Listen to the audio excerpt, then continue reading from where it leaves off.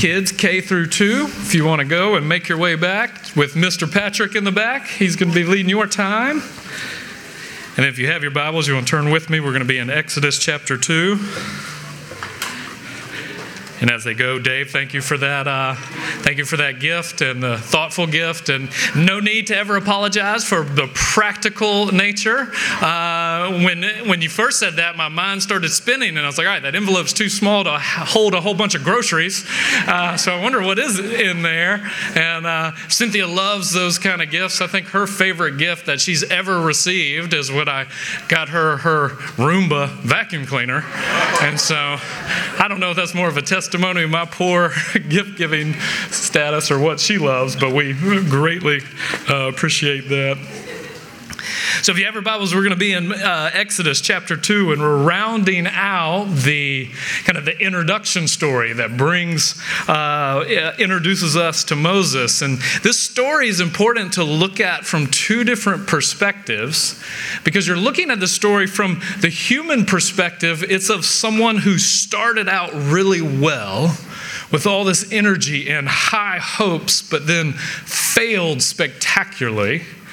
And then it's about a people who had their hopes set in something and their hopes were frustrated. So from a human perspective, it's all right, do initial failures, are they fatal? Can you overcome them? And then great disappointments or frustrated hopes, are they final? Is there anything that can be on the other side of frustrated hopes? And from a divine perspective, you're looking at God, his desire in Exodus is that his name will be made known. I will be made known in all of the earth. And then the question of chapter 1 and chapter 2 is, can a wicked king, who at the time is the most powerful man in the world, can he frustrate God's plans? And can foolish followers, can they frustrate God's plans? Will his plans be frustrated? So we're going to pick up the story in verse 11. And as we do, so kind of get the background. So we see Moses as an infant. And then we see him, he's weaned, so we get to age 3, and he's adopted into Pharaoh's house, and then we hear nothing. It's silence for 40 years. And so one of the things you ask initially is, all right, why the silence? Why are we given so little?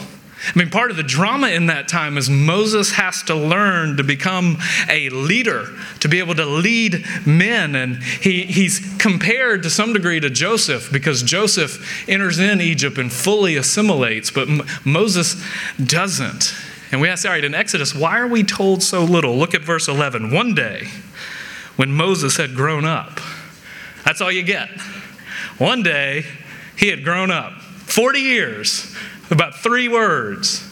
And so we need other voices to kind of speak into what was happening in that time. And Stephen, in Acts chapter 7, fills in some of the blanks, but he's preaching a sermon in Acts 7 with a different kind of emphasis. But he tells us that Moses was instructed in all the wisdom of the Egyptians, and he was mighty in words and deeds. And when he was 40 years old, it came into his heart to visit his brothers, the children of Israel. And seeing one of them being wronged, he defended the oppressed man and avenged him by striking down the Egyptian. He supposed that his brothers would understand that God was giving them salvation by his hand, but they did not understand. And on the following day, he appeared to them as they were quarreling and tried to reconcile them, saying, "Men, you're brothers. Why do you wrong each other?" But the man who was wronging his neighbor thrust him aside, saying, "Who made you ruler and judge over us? Do you want to kill me like you killed the Egyptian yesterday?" And at that retort, Moses fled and became an exile in the land of Midian, where he became the father of 2 sons. So that's Stephen looking back and compressing Moses' story. So keep that in the background, because that'll fill out some of the details. It tells us that Moses, during that time, he was trained in all of the wisdom of the Egyptians. At that time, that was the intellectual center of the world, the intellectual elite. He would have been prepared intellectually, practically. The kind of things he would have studied, as he would have studied math, astronomy, cosmology, cosmology, metaphysics, theology. He would have learned the secrets of the Great Pyramids. Now, dating is kind of tough, depending on how you early, late dating, but it's possible that the pyramids were 1,000 years old by the time Moses came around. So you think about that. 1,000 years old, and he's learning the secrets and the mysteries. But one of the things that's interesting is you notice as we read through it, Moses is always an outsider, never quite sure who he is. Stephen tells us he was mighty in word and deed, but how does that come across? So one of the key lessons that Moses is going to have to learn is that it's only through God's instruction, his power, his mighty word and deeds that Moses will be prepared to truly lead the people. So in chapters 1 and 2 leading up to this point, remember we saw last week, there's 5 women who bravely and courageously, called it the conspiracy of compassion, because they courageously defy Pharaoh's orders to kill all the children, all of the boys. And so we see in that scene this great virtue of compassion and wisdom, but there's something more that's needed. The people are still bound. And so now Moses is about to, in essence, he's entering into the world of men. He's a young man, and now this is his first encounter in the world of men. And you want to look, all right, what's the real world? We often tell kids, stay in school until you get in the real world. When I was in middle school, I used to work in the summers with one of my best friends, his Uncle Joe. And Uncle Joe worked on a farm. And we used to do things like baling hay and wheat straw and filling up tractor trailers with wheat straw. And he used to call it stay in school work. So this is the kind of work to convince you want to stay in school. And so what happens when you enter into the real world? And that's where Moses is about to get into in the questions. So this whole section is just, it asks us a whole bunch of questions. Is he ready for what he's about to encounter? What type of world is this? Notice in verse 11, one day when Moses had grown up, and then notice all the difference between his people and the Egyptians. He went out to his people and he looked on their burdens, and he saw an Egyptian beating a Hebrew, one of his people. So now he goes out. Now he's clear. He's dressed. He's a prince of Egypt. He's the son of Pharaoh's daughter. But then the question that probably lingers is, all right, who am I? Through the whole section, he's conflicted by birth. He's an Israelite. These are my people. But by culture and upbringing, he's an Egyptian. These are my people. He has to live in 2 worlds and doesn't know which one he really is. And maybe you can sympathize with that. Maybe you know what it's like to be divided and have to live into 2 worlds and have one culture that you have an allegiance to and another culture that you're thrust in. And how do you balance these 2 things? But now the way I want to go is we'll look at Moses. What he has to learn is he has to learn to lead. And we're going to see as he both his fight and flight. So he does both. And the way Moses tells us this story is he lays for us 3 different conflicts that he's using. Each one of those conflicts reveal something about his character and what he needs to be formed, and kind of a weakness, a deficiency. So kind of 3 different fights, and then 1 flight, and then we'll conclude by looking at the people, kind of where they are and their misplaced hopes or their frustrated hopes. So let's get the story again from Moses in Exodus 11. One day when Moses had grown up, he went out to his people, and he looked on their burdens, and he saw an Egyptian. Now, ESV translates this word beating. Now, I'll highlight it each time it comes because it's the same word that runs through this whole narrative. And it's the word for beating, for striving, for fighting. He saw an Egyptian beating a Hebrew, one of his people, and he looked this way and that. And seeing no one, he beat, he struck, he strove, he fought, same word, down the Egyptian and hid him in the sand.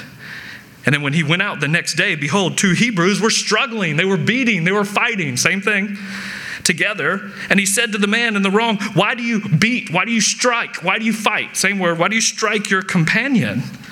And he answered, who made you a prince and judge over us? Do you mean to kill me as you killed the Egyptian? Then Moses was afraid and thought, surely this thing is known. When Pharaoh heard of it, he sought to kill Moses, but Moses fled from Pharaoh and stayed in the land of Midian, and he sat down by a well. So we'll stop there. These are the first two that lead to his flight. So episode 1, he goes out. He leads the shelter and the safety of the palace. And he goes out to be with him. And by this time, he had grown into an adult years, son of Pharaoh's daughter, a prince of Egypt. You can't blame him if he thought that he'd just be able to kind of just strut and stroll into this scenario and then deal with it. He had the riches of Egypt at his disposal, Hebrews 11 tells us.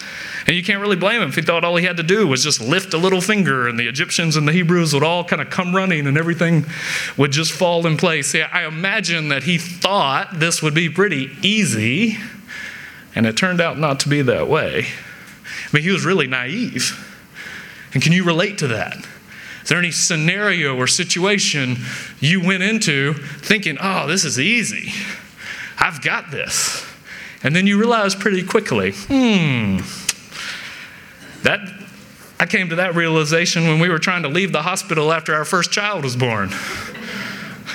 Cynthia said, here's a car seat, go buckle it up. And after 30 minutes of fumbling and losing 2 pounds of sweat, I said, this is not going well. We hadn't even left the hospital yet. So you think, this is going to be easy. But then at the same time, you can't help but admire Moses, because one of the interesting things studying this week is to compare kind of Christian theologians or commentators and Jewish commentators, because most Christian commentators look at this scene in Moses as a failed attempt, kind of what it means to try and serve God in your flesh without the presence and power of the Holy Spirit or God's directing. But I was really intrigued because so many of the Jewish commentators have a much, higher opinion of Moses' actions here. And so one of the things is, there are things to admire, that you see. But as we go through and we kind of look at those, one question to ask is, all right, what's his intention? I love what Stephen helps us in Acts 7, because he said he goes out and he thinks that the Israelites are going to understand that he's come to deliver them. So he has a certain sense of his own calling and his own vocation, but still there's this confusion you can see. Who am I? What's my place? Is my place in the palace, or is my place with my people under their burdens? What am I meant to do? How am I supposed to do this? But one thing that's admirable, he is strongly moved by the injustice that he sees. So he wonders, he seems to be surprised that the Egyptian slave master is beating the Hebrew. And it does make you wonder, why is he surprised at that? Did he not know that's how slave masters treated the slaves? Had he been that sheltered? Why was he shocked? But immediately he acts. And this is another interesting. Notice what it says. He looked this way and that, and seeing no one, he struck down the Egyptian. Now, I read that and kind of think, all right, he's acting in stealth. He's looking this way, he's looking that way, sees no one, and so he's going to act. He's going to make sure there's no one who can stop him or intervene. Now, it's fascinating because multiple Jewish commentators said what he's doing is reflecting God's character, because these verbs are echoed in Isaiah 49, where it says that God looks this way and that for someone to execute justice, and he can find no one. So in anger, he acts. That's an interesting, I don't know which of those two it is. I think that the text is somewhat ambiguous. But what's Moses doing? He's looking this way. He's looking that. But he takes matters into his own hands. And so in one sense, this is kind of a heroic act. He acts, and you wonder, is it motivated because of solidarity with his people? These are my people. He's outraged over the cruelty, righteous indignation, and desires to end it. And then you have the question, it says he struck down the Egyptian. He strikes. It's the same word all throughout. So the Egyptian is striking the Hebrew. Moses strikes him, but then he dies. So did he mean to do that? Or does he not just know his own strength? He's a prince of Egypt. He could have commanded the man to stop, and he doesn't. So why? And so there's that first scene. This is kind of his first advent into the world. And on the one hand, it's impressive. He's a man of action. He acts promptly, acts directly. He sees and acts. He doesn't avert his gaze to ignore what's happening. He enters in. And you think about just kind of our world. I've heard from people who live like in downtown areas that if something's ever happening to you, you have better luck of someone helping you by yelling things like fire instead of help. So you yell help, nobody's going to come. If you yell fire, people will start moving around you. I mean, if that's true, isn't that a sad commentary on our world? So here he is. He's unwilling to ignore, and he acts. So he's courageous. When we say this is a manly, tough guy. But then what happens? Day 2, is the situation any better? Look at verse 13. It says, he goes out the next day. When he went out the next day. So, all right, why does he go out the very next day? He goes back. Does he go back emboldened? And he had the adrenaline rush of the day before? Does he go back to return to the scene of the crime to see? Well, he goes back. Is he looking for more injustice to fight? And then now he sees another conflict. So conflict number 2. But this time it's not between an Egyptian and a Hebrew. It's between 2 Hebrews on the second day, 2 of his people. And then the exact same word, notice, he says he sees 2 Hebrews were struggling, striving, same word, fighting together, beating. Isn't that interesting? What the Egyptians had done to the Hebrews, now the Hebrews are doing to one another. So it's kind of like this cascade of violence. Or you've heard the phrase, hurt people hurt people. And so they're doing to one another the same thing that's been done to them. But notice, how does Moses engage in this one? He intervenes in this one. So parallels, he sees 2 men fighting both times. He intervenes both times. But in this time, notice how he intervenes. He says, why do you strike your companion? Or you could translate this a couple different ways. This is a really important word running through Exodus. This is the same word in Exodus 33 where it says that God talked to Moses face to face as a friend. But this is also the same word where it talks about you shall not bear false witness against your, we say neighbor, but same word, your companion. This is the same word when it says you shall love the Lord your God with all your heart, mind, soul, and strength, and you shall love your neighbor, your companion, as yourself. Same word running through. And so his companion. And so what we have is, all right, he's entered into the real world, and all he finds is fighting and striving and attacking. And so what does he do? I find it interesting. Notice what Moses tells us here is that his first word that he says the first time he comes on the scene and we hear him for the first time, his first word is why. Why do you strike your companion? So Moses is going to try and bring a voice of reason into strife. 2 people are brawling, and he's going to try and be a reasonable voice to stop the fighting. I don't know if you've ever tried to break up 2 people fighting. I don't know how effective just saying things are. But it's interesting. His first word is the word why. Now, this whole section where he's given us little snippets that are to be windows into who he is and his character. And it's an interesting thing to think about. You have to think about, all right, what was your first word? And does that reveal anything about you? One of our children, their first word was the word Nana. And Cynthia's mother also goes by Nana. And Nana was so moved when she thought that the grandbaby's very first word was her. And we didn't have the heart to tell her that's not that kind of Nana, it's banana. And she's asking for food. That's the first word, asking for food. And even if it wasn't your first word, sometimes parents will say, the same friend who we used to work with, his Uncle Joe, his mama used to tell him that his first word was no, and he hadn't stopped saying it ever since. So you think, all right, kids, you can ask your parents at lunch today, what was my first word? And then let them pick out, maybe there's a word. So Moses' first word is why. And what does that reveal about who he is? His first word, why.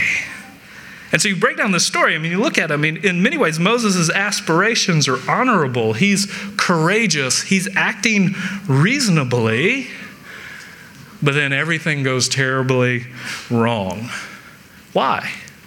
Because he's utterly naive. He's not ready. And you think, all right, what does he lack? What are the things that need to come together? His speech carries no weight or no authority. But even the Hebrews, their response is one of the things we'll see is they lack the ability to be led and to be led by reason and word. Look at verse 14. They turn the question back on him. You know, it's interesting. This is just a battle of questions. Why are you doing that? And often when someone asks you, why are you doing that? They're not searching after information. That's normally an accusation. So why are you doing that?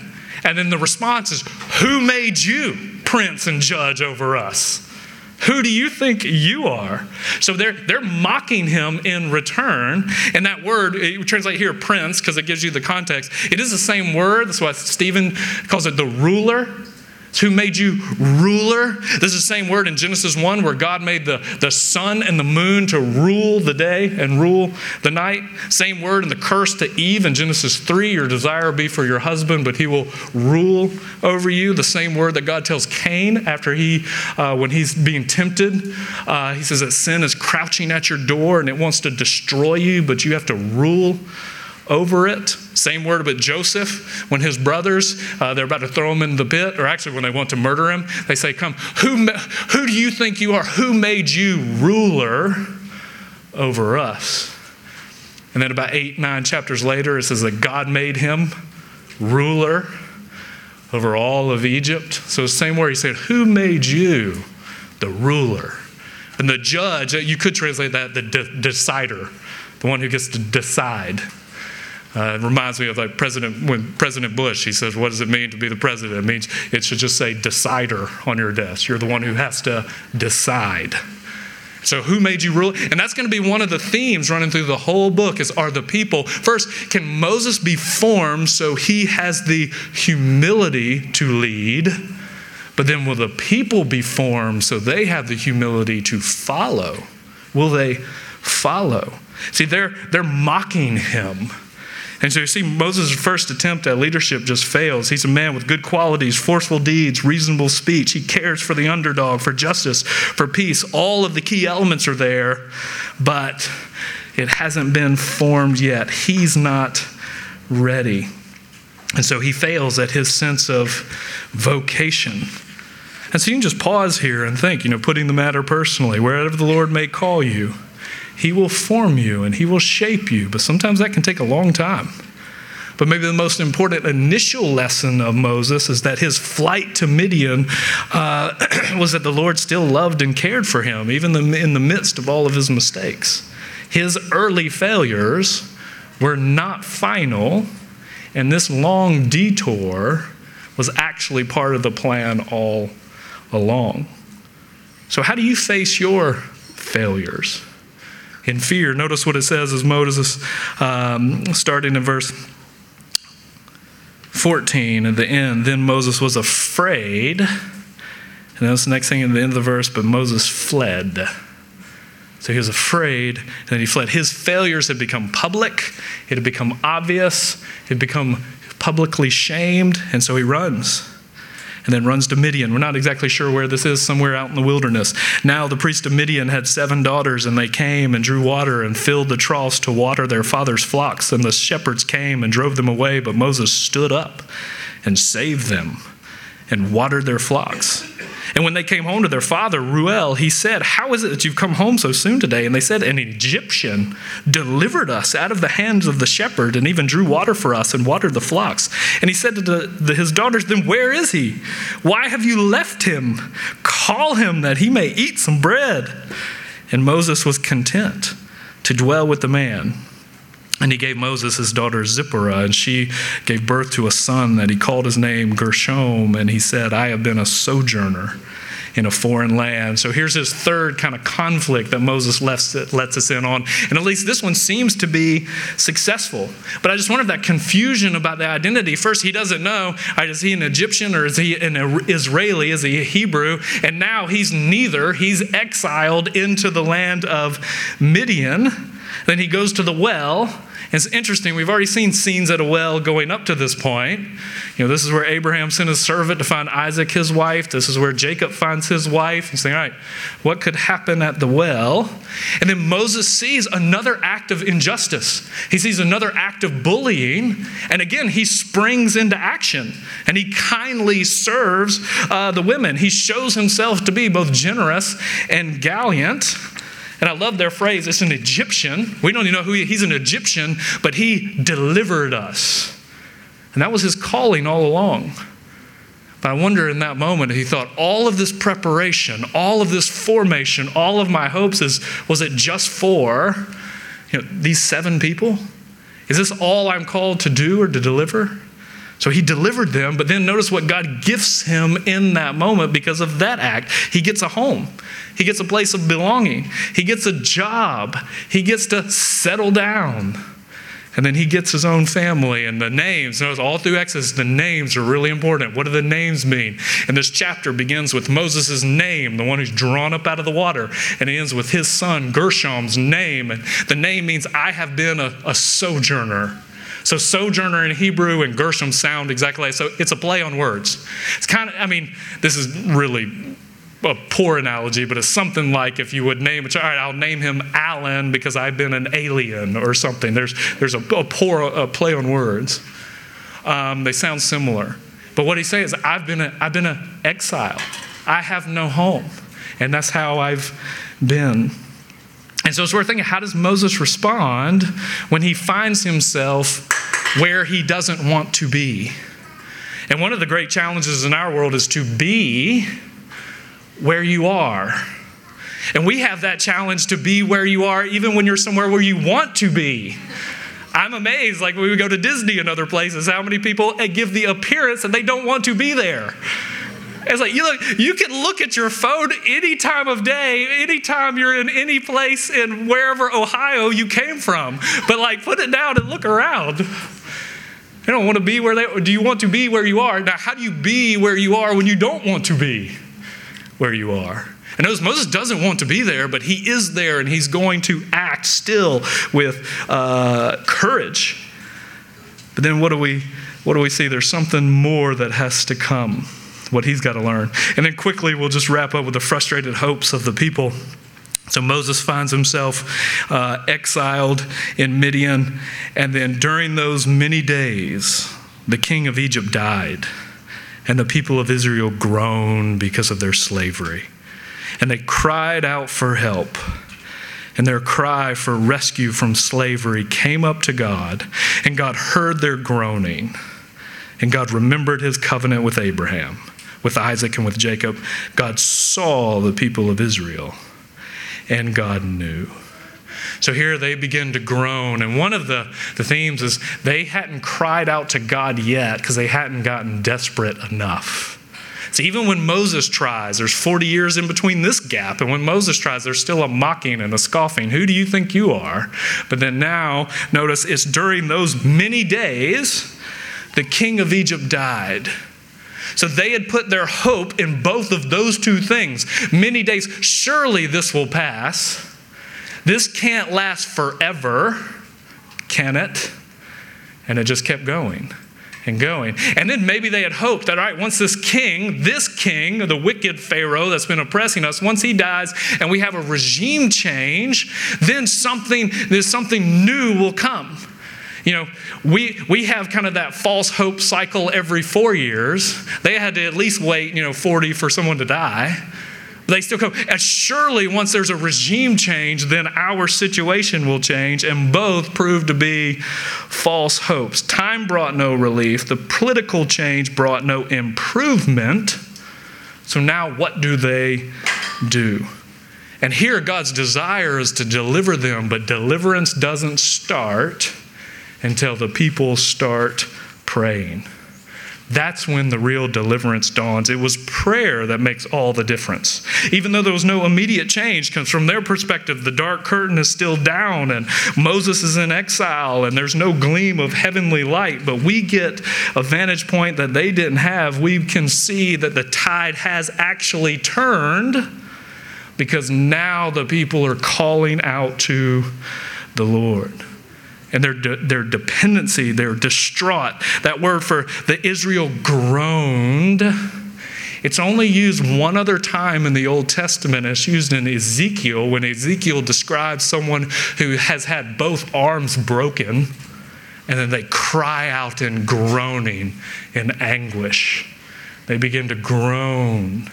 And then Paul picks that up, that the Spirit will help us in our weakness, and he'll interpret when we have these groans that are so deep, too deep for words. So they begin to groan, and it's only when they begin to groan. And one of even the interesting things, it's almost as if they don't know who to cry out to. In this chapter, it's not specific. It just says they cried out for help. It's almost like just a generic cry. Now, every other place from here on, they cry out specifically to the Lord. But I wonder if there's not something there that even here, they don't know yet who they should even be crying out to. It's just a cry for help. And we see Moses has to be delivered, but delivered from himself. And then the people are not desperate enough to cry out for deliverance. One of my friends has kind of dedicated his life to studying revivals, and he said one of the remarkable things when you study revival all throughout church history is it's pretty simple. God comes where he's wanted. And it's not till his people desperately want him that he begins to come. I had two unique experiences this week because I was at the Gospel Coalition's national conference, and it was interesting because I was talking to a friend of mine who's dedicated his whole life to teaching, kind of campus ministry, but he's a professor in college, and you go into this field because you love the engagement with the students and the intellectual back and forth, and he was really discouraged because he says, I've never in my life seen students so paralyzed to just talk. Like, we can't even talk about interesting ideas or things because they are so paralyzed and worried about being canceled and saying the wrong thing and just so bound. They're just almost like little slaves. But then you hear things like little first showers that are happening at different college campuses. Like, I don't know if you saw this week, but on Auburn's campus, their football coach, Hugh Freeze, got himself into a little hot water this week. But the hot water he got into was the baptismal waters. You think of all the things that can cause the media to kind of go after a football coach. He gets in trouble because he was filmed baptizing students. Now, wouldn't you like to see a little bit more of that?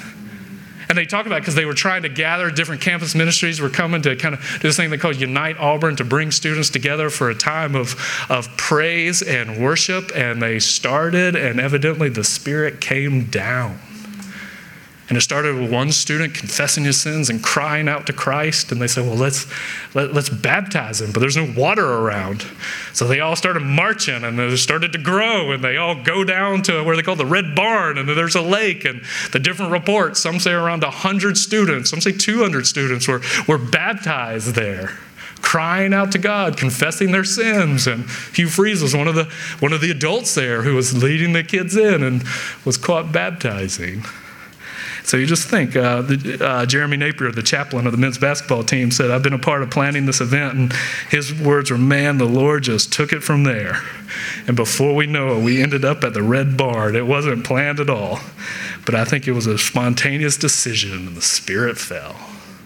He said, finally, people are crying out to the Lord. It was interesting this week at TGC. There was such a spirit for the first time. You began to hear from pastors because, the last 4 or 5 years, all discussions of so many just feel so worn down and beat up.